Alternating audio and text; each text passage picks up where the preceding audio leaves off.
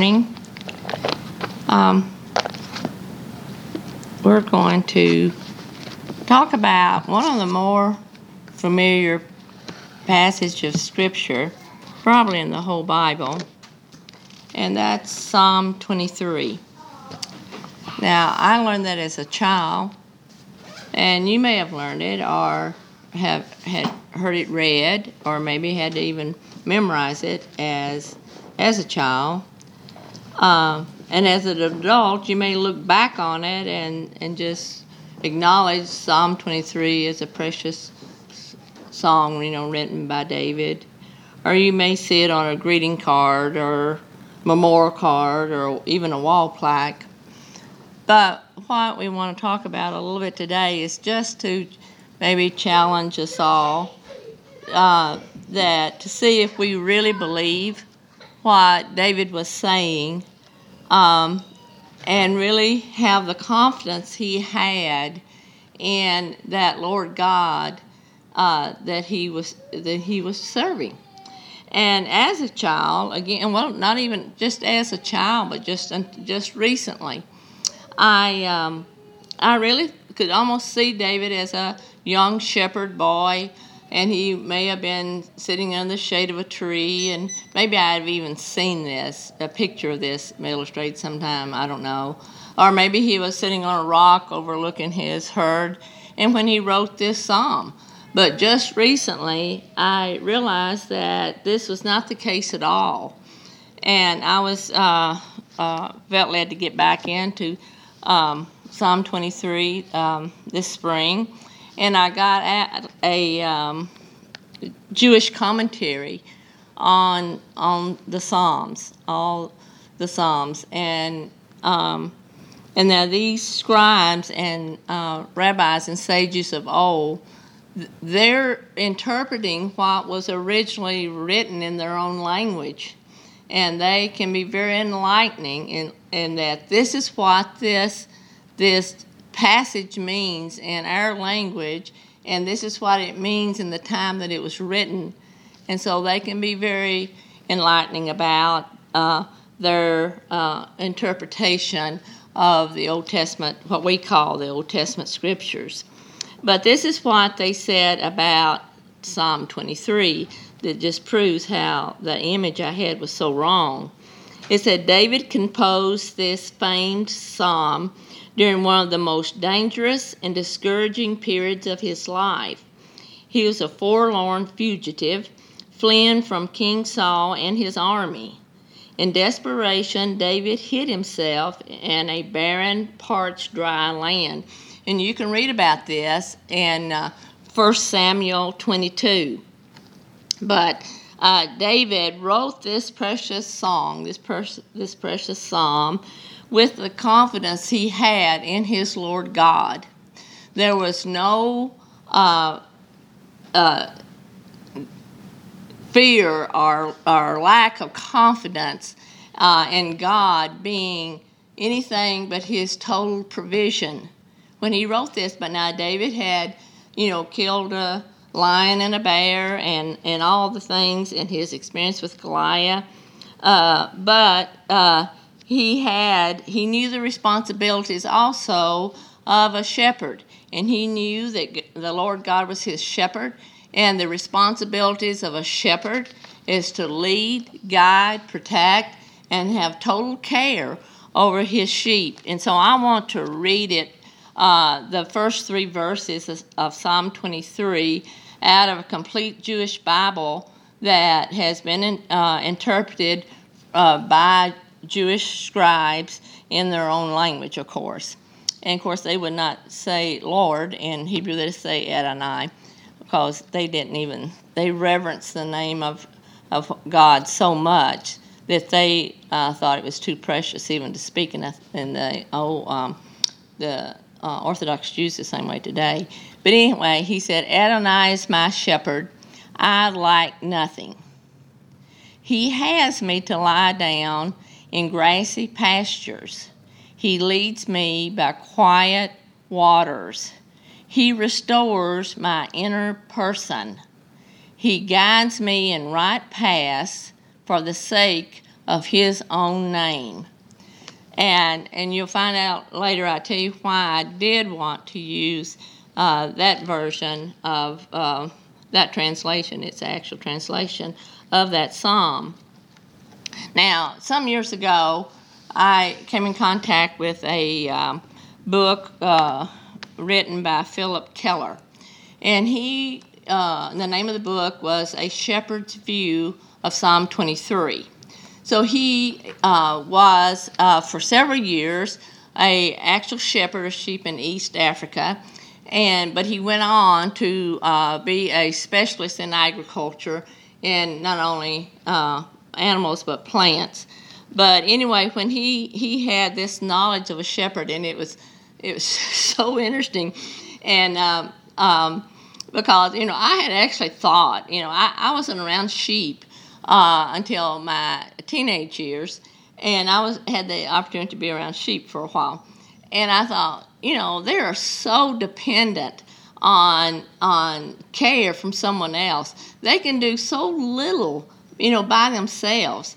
And I thought, God, why? I mean, the thought came in my mind even as a teenager, why do you call us sheep?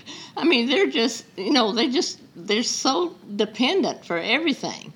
And so, anyhow, he really enlightened me and the comparison, and he compared sheep, and God calls us his sheep, and Jesus calls us his sheep as well. And God called the people of Israel his sheep, and we're going to read that in a minute. And then, of course, Jesus calls us his sheep, the believers. So anyway, and so this Philip Keller would a couple of illustrations in comparing sheep with the church and with individual believers. He said you can have a herd of sheep, and said they can be out, and said one sheep they don't have to see danger or a predator. They can see just some bushes move. So they don't know where it's a cougar or a rabbit. And one sheep will just take off, and the others will follow. The others have no idea why they're running. They didn't see anything. They don't know. They're just followers. And then another illustration he gave was he said that he always kept his gun close by, and it because there were predators in that area. I think there were maybe cougars, and as well as of course wolves and things like that would just clear out. Even a group of dogs could just clear out a number of sheep in one night. Like 50s or whatever. He gave illustration what he had actually experienced. And but he said he heard his sheep that was really disturbed, and he heard the cry, the sound, and he could hear them was just all upset and disturbed. And he said he got up and got his gun and went out. And now remember, it's night, it's dark, and said he didn't say anything because in case it was a larger animal that the sheep was in danger. So he had his gun, it was dark, and he went to the pasture where the sheep were so unsettled, and said he had the gate that went into that pasture had a squeak to it. And so he said as quick as he opened the gate, his sheep became calm. They had that confidence in their shepherd. They didn't have to hear him. They didn't have to see him. It was just that knowing and that relationship that he had with those sheep. And said, and so I thought that was interesting in that a lot of times we think we have to hear something or know something. It just takes that confidence in knowing who our shepherd is. And so a shepherd sees that his sheep are delivered from any harm, where it's predators like wolves down to even flies or insect. He protects them from any harm, whether it's the weather or poison plants or whatever. He is their physician. They have a lot of health care needs. They are so subject to so many things, and he is their health care. and he is a restorer. And he talked about how, and now he has the heart of a shepherd. This Philip Keller was telling this, and so he said he'd get a sheep from a shepherd that was less caring, and it's just like he had this determination to make that sheep all of its potential. If there's any care that sheep needed. So that's just part of that personality of a loving, caring shepherd. And so David said in Psalm 23:1, the Lord is, and that's continuous present tense, is now my shepherd. And so this that total provision that comes with a shepherd, that's where his confidence lies. And so within the last year, Psalm 91, a lot of people have gone to because of our things that's been going on in our nation. But the last part of Psalm 91, and the last three verses of Psalm 91 gives you do this, and it tells the response that you'll be in your life as well for you doing this. Then it gives another verse, and it tells you do that verse, and this is the results of you doing that verse. Then it gets down to the last three verses, which is Psalm 91, 14, 15, and 16. Now, this is a Heavenly Father speaking himself, and he says, because he has set his love upon me, therefore I will deliver him. I will set him on high because he's known my name. He shall call upon me, and I will answer him. I will be with him in trouble. I will deliver him and honor him. With long life will I satisfy him and show him my salvation.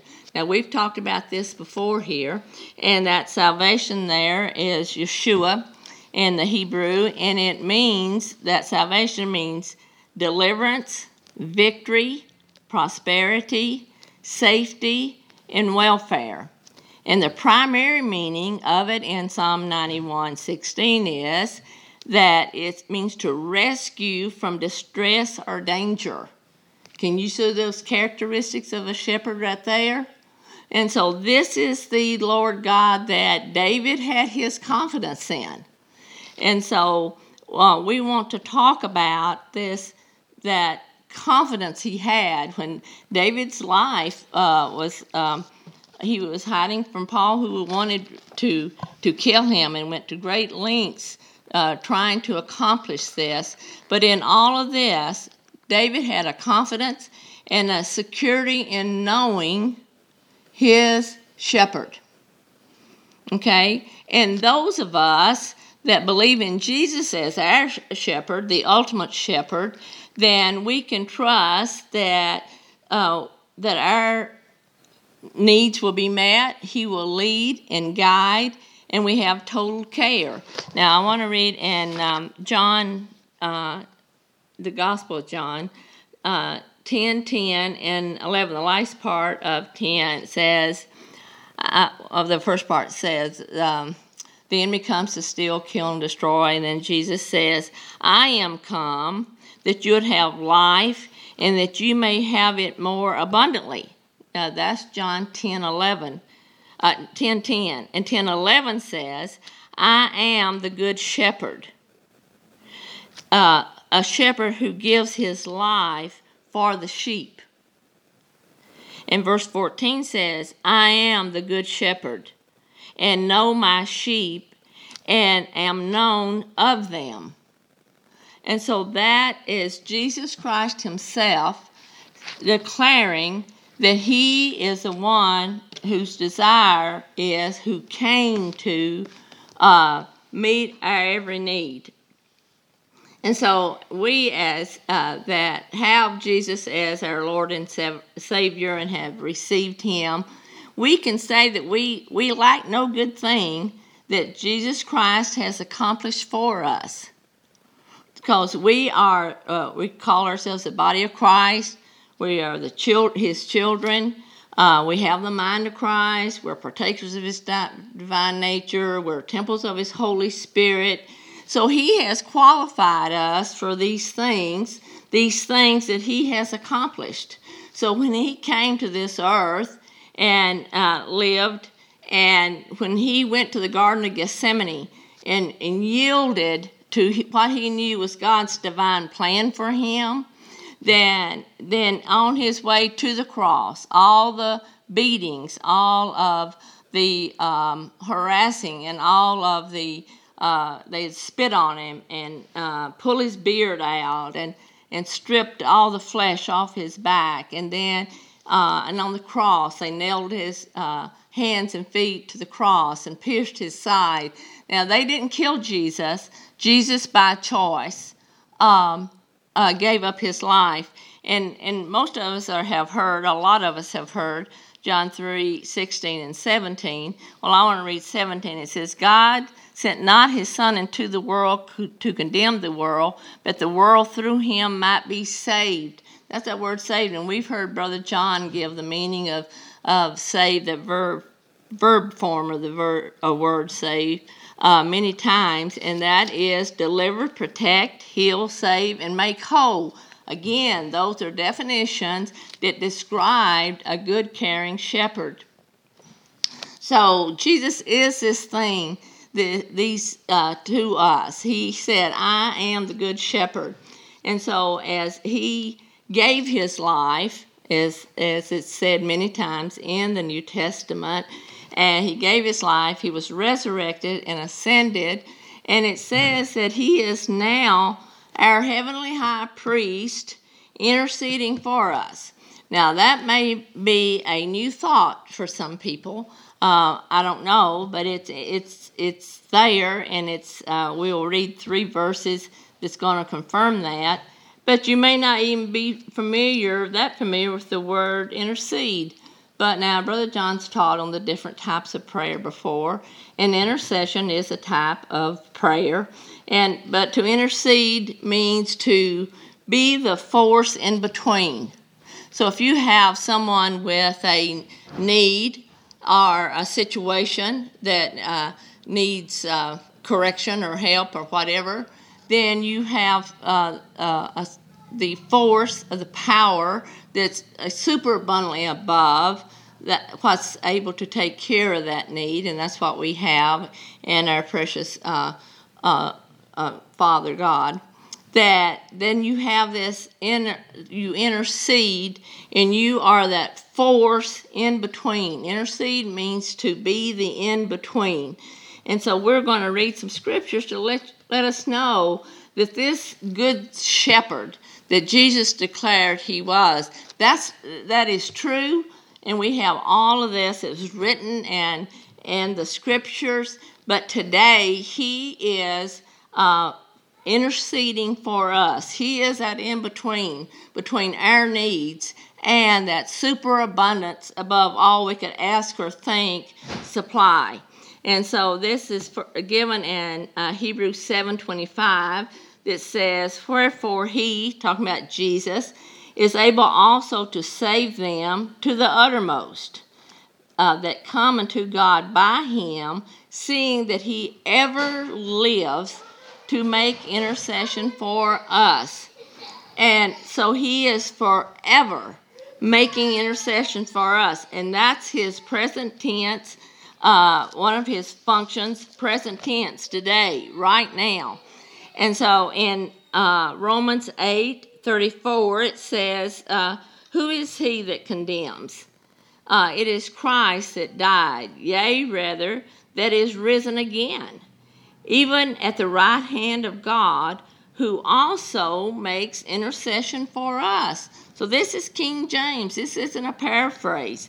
This is what King James, who he tells us, he tells us what Jesus Christ is doing right now on our behalf. In 1 Timothy 2:5, it says, for there is one God and one mediator between God and men, the man Christ Jesus. So he is that mediator. He is that intercessor. That's who we have right now. He knows our needs right now. And so we can pray that Psalm 23 and it be totally accurate. We do have the Lord, He wants to lead and guide us. He wants that whole Psalm 23 is ours. But we also have, according to Jesus Himself, we have that good shepherd, and He has laid down His life for us. He said it in His own words. And so that is the present day, who we are, and what we have, and that we can have confidence in. Okay, Psalm 23:2 says, He makes me lie down in green pastures. Now, you would think that would be quite obvious, and green pastures. But I went ahead and looked up green pastures. Now, green pastures for sheep that they would lay down in is a little bit different than green pastures for, let's say, for cattle is concerned. Because sheep need that tender grass, that fresh, tender grass, and they won't eat over mature grass or whatever. So He clearly says here, He makes me lie down in green pastures. So I looked up. I said, I wonder what He's talking. Why did He say that or need to say that? And it says that green pastures there means lush, pleasant pastures. Pastures to abide in pleasantness. See how conscious and how specific that was to the need of those sheep. And so He said He would make them lie down. And so a sheep, if they're not, they won't lie down just because they're tired. In fact, this Philip Keller said, he said if a sheep is hungry, if the sheep is thirsty, if the sheep is too hot, if the sheep is too cold, if there's a fly flying around its head, if it's whatever, if there's a sound maybe miles away and they can hear that sound, if there's any distraction whatsoever, the sheep will stand there the whole night. So the fact that God provided for that sheep to lie down means that sheep had its needs met. That sheep was lying down without any need. And the fact that it's laying down in green pastures means, hey, that sheep was full. He had eaten, he was content, and he was laying down in surplus. He was laying down in that more than he needed. And so that's what the shepherd did.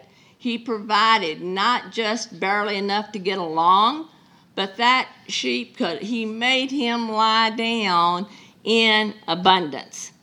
Okay, praise the Lord. And then the last part of verse 2, it says, He leads me beside a still waters. So why still waters? And this leading, looked like that'd be obvious what the lead is. Well, the lead there, talking about a shepherd leading sheep, that word lead there in the original Hebrew means the easy route. It means the route of less stress. It means to lead gently. So there the shepherd is that's going to make the easiest, less stressful, and gently lead that shepherd, and he's going to lead him beside still waters. Okay, and so back to this modern day shepherd, that Philip Keller, he said that in the summer when it got hot and the sheep had eaten a lot of the tender grass and it wasn't as tender anymore, said he would take the sheep up into higher ground in it's more mountainous area. But see, he said he would go before his sheep, and if there was a limb in the way, if there was maybe the water had washed out and there was a gully or something washed away that would be challenging for his sheep, he would correct everything. He would go before the sheep and truly smooth out the path. He would remove the things in the path that would be a challenge to his sheep. And he said that he would even pick out the poisonous plants that they would have no idea would be poisonous to them. And then as far as the still waters, he said a shepherd wouldn't look at a distance and say, hey, there's a stream over there, there's a river there, a creek. I'll just take them by there somewhere. I'll just take them over there. There's plenty of water over there. No, he would go and pick out where the still waters were. And so why still waters for those sheep? Because if a sheep was going down an incline to a stream, that's the way it usually is, then if they went into swift water, that swift water their wool would soak it up and they would drown. So when he says he leads me beside still waters, that means that shepherd is going forth, clearing everything out of the path. That's a challenge for that sheep. It's going to be the easiest route, the route with less stress, and it's going to be so stressless that the leading is going to be gentle, and the water is going to be not only refreshing, but it's going to be safety. And so that's a shepherd. And so if a shepherd would do that for a sheep, then how much more would a loving Heavenly Father have that desire to go before us and take away from our path anything that would hinder our getting from where we are to where we need to be. That loving, caring shepherd that we have. Okay, verse 3 of Psalm 23 says, He restores my soul. And so restore there means to return to the starting point, to reestablish, and to bring back. And so soul there, now soul in the Old Testament, you have to know how it's used, because it can either mean the spirit man or it can mean your mind.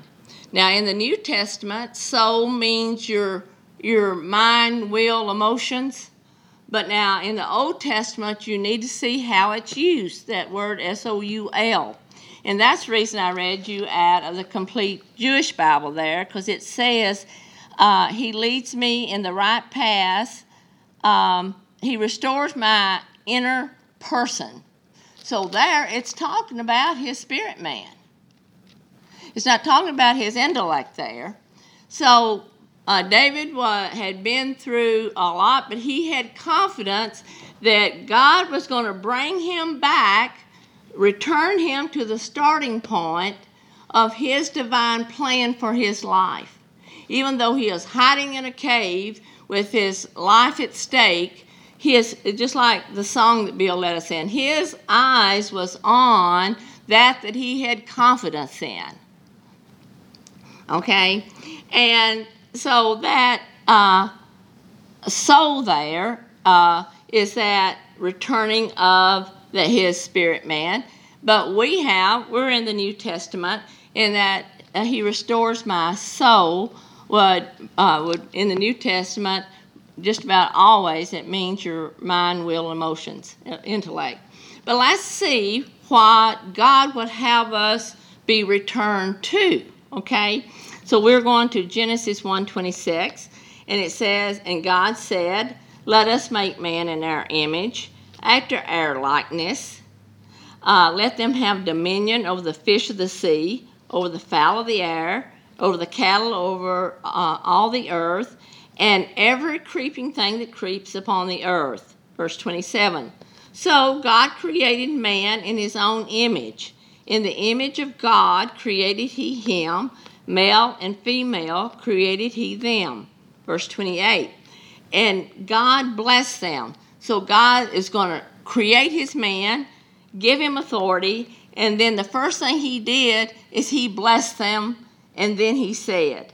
So verse 28 of Genesis 1:28 says, And God blessed them, and God said unto them, Be fruitful and multiply and replenish the earth, and subdue it, and have dominion over the fish of the sea, over the fowl of the air, and over every living thing that moves upon the earth.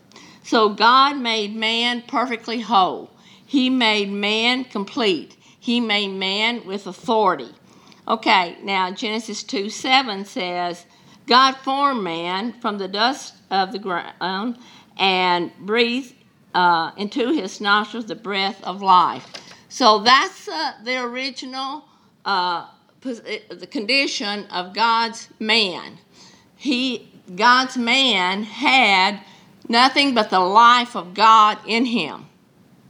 And so when we pray for God to restore our lives, that means God, return me to your original intent for your man. And we have a right to believe that, because that's the very purpose that Jesus Christ came for. There was this perfect condition in the Garden of Eden, and we've talked about this before. Adam chose to obey the spirit, yield to the spirit of disobedience. He had a will. God gave man a will so we wouldn't have a bunch of robots. And so he chose to obey that spirit of disobedience. And so man was separated from the presence of God, so that man needed restoring to, and God's plan was for man to go back to his original intent for him. And so, as we believe in Jesus Christ, we can believe and have confidence in that he did a complete, accomplished work. And when we receive him as Savior, then we have that opportunity to come back in. That is his choice position for those that believe in him. Okay. And it says that he, on the last part of Psalm 23:3, it says, he leads me in the paths of righteousness for his name's sake. Now, I think I've said this before, but it's still true. The word righteousness is one of the most misunderstood words in the Bible, and it's used about as much as any other word. It's in there hundreds of times in the Old and the New Testament. And so righteousness means justice, right. God is a righteous God. He is a just God. So it's a character of God. It's his ways, his nature, his purposes, thoughts, and actions. And it says that Abraham, even back in Genesis 15:6, it says, Abraham believed in the Lord, and it was counted to him for righteousness. So believing in the Lord Jesus Christ qualifies us for receiving this righteousness. Jesus took upon himself our unrighteousness that we would receive his righteousness. And that in Abraham believed God, and it was counted for him as righteousness, is quoted in the New Testament several times. In Romans 4, it's in there 3 times just in that one chapter. Romans 4:3, 9, and 22. And it's in Galatians and Hebrews as well.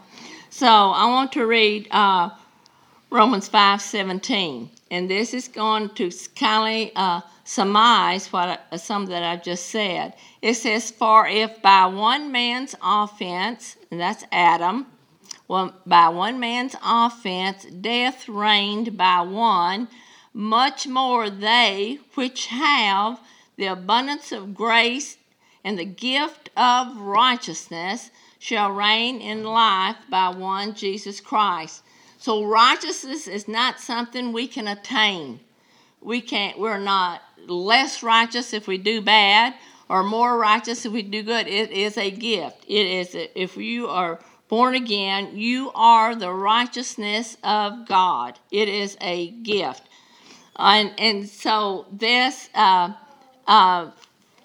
of Adam, Jesus Christ has qualified us to bring us back into that restoration that God created for his mankind to begin with. Okay, and then Romans 14:17 says, for the kingdom of God is not meat and drink, but righteousness and peace and joy in the Holy Ghost.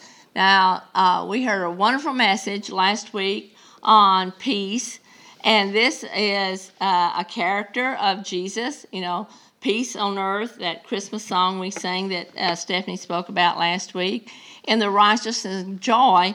This is all this characteristics. This is the characteristics of the Father God himself, and that is Jesus has qualified us to benefit from these characteristics of the loving shepherd that we have. Now, I want to wind this up by reading. I think I'll go ahead and read in Colossians 1, the book of Colossians chapter 1, the prayer that a lot of people pray in Colossians 1 until we get over to this reconciliation. Okay, Colossians 1:9 says, "For this cause we also, since the day we heard it, do not cease to pray for you and to desire that you might be filled with the knowledge of his will, in all wisdom and spiritual understanding, that you may walk worthy of the Lord unto all pleasing, being fruitful in every good work and increasing in the knowledge of God, strengthened with all might according to his glorious power, with all patience, with long suffering, with joyfulness, giving thanks unto the Father, which has made us partakers of the inheritance of the saints in light, who has delivered us from the powers of darkness, and has translated us in the kingdom of his dear Son, in whom we have redemption through the blood, the forgiveness of sin." See all those characteristics of a Savior? And this is our position now. This is what Jesus has accomplished for us. This is his restoration, that he came and lived and died that horrible death to attain for us. This is what he is present day at the right hand of the Father, interceding for us to be manifested in our lives. Okay, verse 15 says, who is Jesus talking about Jesus Christ. Let me read 13-14 again. Talking about Jesus Christ, who has delivered us from the powers of darkness and has translated us in the kingdom of his dear Son, in whom we have redemption through his blood, the forgiveness of sin, who in the image of the invisible God, the firstborn of every creature, for by him were all things created, that is in heaven, that is in the earth, visible and invisible, things that whether things that are thrones or dominions or principalities or powers, all things were created by him and for him. And he is before all things, and by him all things consist. He is the head of the body, the church, who is the beginning and the firstborn from the dead, that in all things he may have preeminence, or he may have that superiority. So there you have that plan of the Father. And when we read in Genesis 1:26, he said that he was going to create the creation. The man would be created in our image, in our likeness. So there it tells you that Jesus Christ was there from the beginning. And of course it says that the Holy Spirit hovered over the face of the earth. So there is that confirmation of Jesus' status from the very beginning of time. Okay, Colossians 1:19. For it pleased the Father that in him shall all fullness dwell. So we have a shepherd that the Father says that in my Son, who separated you from the powers of darkness into the kingdom of him, my Son, who has redeemed you by his own blood, that you have forgiveness of sin. It pleased the Father that in this Son, in this Savior, in this Good Shepherd that Jesus himself called himself for us, does the fullness of God dwell. So that's the potential of this Good Shepherd we have. It's the fullness of God himself. But that was also God's plan for his man back in there when he breathed all that he was into Adam himself. Okay, now I'm going to read 3 more verses. And having made peace through his blood on the cross, by him to reconcile all things unto himself. That's that, bringing that back around. That's bringing it back around to where it's supposed to be. That reconciliation that Jesus said he came to do. Let me read 20 again. And having made peace through the blood of the cross, by him to reconcile all things unto himself. By him, I say, whether there be things in earth or things in heaven. In you that were sometimes alienated and enemies in your mind by wicked works, yet now has he reconciled. So if you think you have a past that's going to disqualify you, you could have a wicked past. You may have a wicked mind. But he says that he sent his son that's filled with the fullness of him, who came to bring us back around to his divine plan. And so one thing I think we have to be really careful about is that when we realize the love that God has for us, and when we realize the work of the Savior that we have, that we do not give what the fall of Adam more credit than we do the work of Jesus Christ. So, in the things that I have said, we do have the same Lord God that David was singing about in Psalm 23. And, of course, we just covered the 3 verses. But we can, based on New Testament scriptures and truths, then we can pray Psalm 23 with God's plan for a shepherd being manifested in our lives. And I want to read right quickly, and I'm going to do this. I thought I wasn't, but I think I'm supposed to. If you go back to Jeremiah 23, what has happened here is God was pretty well put out by the leaders of his sheep Israel. He is calling Israel here his sheep. And so Jeremiah 23:1 says, saith the Lord. The second verse ends with, saith the Lord. So the Lord God is speaking here. So we're going to read 4, 5, and 6, and then this will be the end of it. It says, and I will, this is what the Father's saying. He said, I will set up shepherds over them, talking about Israel, which shall feed them, and they shall fear no more, nor be dismayed, neither be lacking, saith the Lord. Now this is the Lord back in Jeremiah. He said, I'm wanting my people without any lack in their lives. I don't want them to be dismayed about anything. I want them fed and cared for. And I'm going to assign the shepherds myself. Well, that's over his people Israel. We are his children. How much more does he desire this for his children? Okay, verse 5. Behold, the days come, saith the Lord, that I will raise unto David a righteous branch, and this is a messianic passage talking about Jesus Christ. And a king shall reign and prosper, and shall execute judgment and justice on the earth.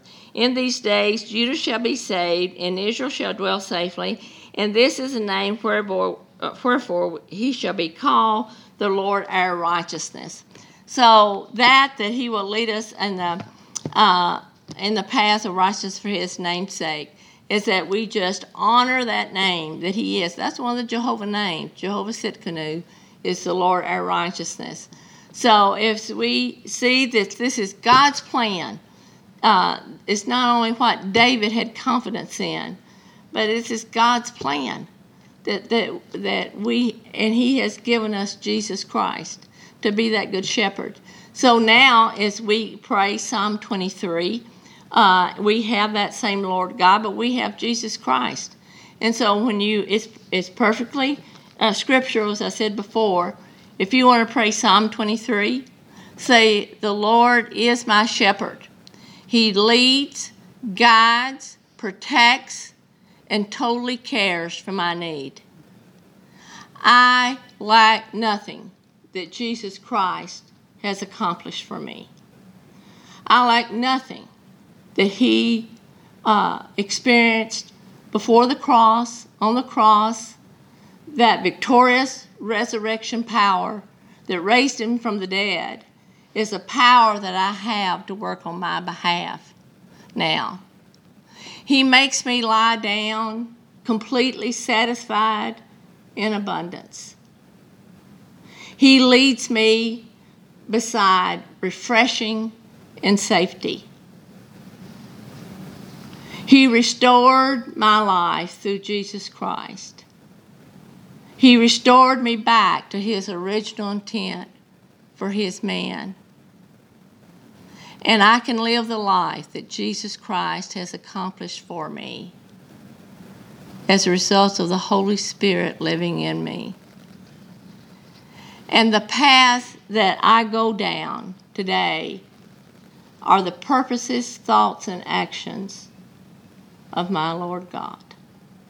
That's what the path of righteousness is. Righteousness of God is his purpose, thoughts, and actions. So you can pray this and say, the path I go down today are the paths of righteousness for his name's sake, for the sake of what he's accomplished. I come against anything that's contrary to God's purposes, thoughts, and actions for my life today. And that's what we have. That's what we have today.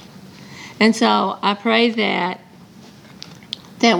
our confidence and who we are based on God's word and our confidence on what we have because of what Jesus has done is manifested in our lives, that others can see, that others can know, that our lives bear witness to that finished work of Jesus Christ.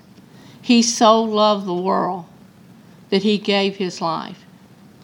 He gave his life for a bunch of unbelievers. And so they need to know. They need to see. They need to have a witness of this truth, that's been accomplished for them.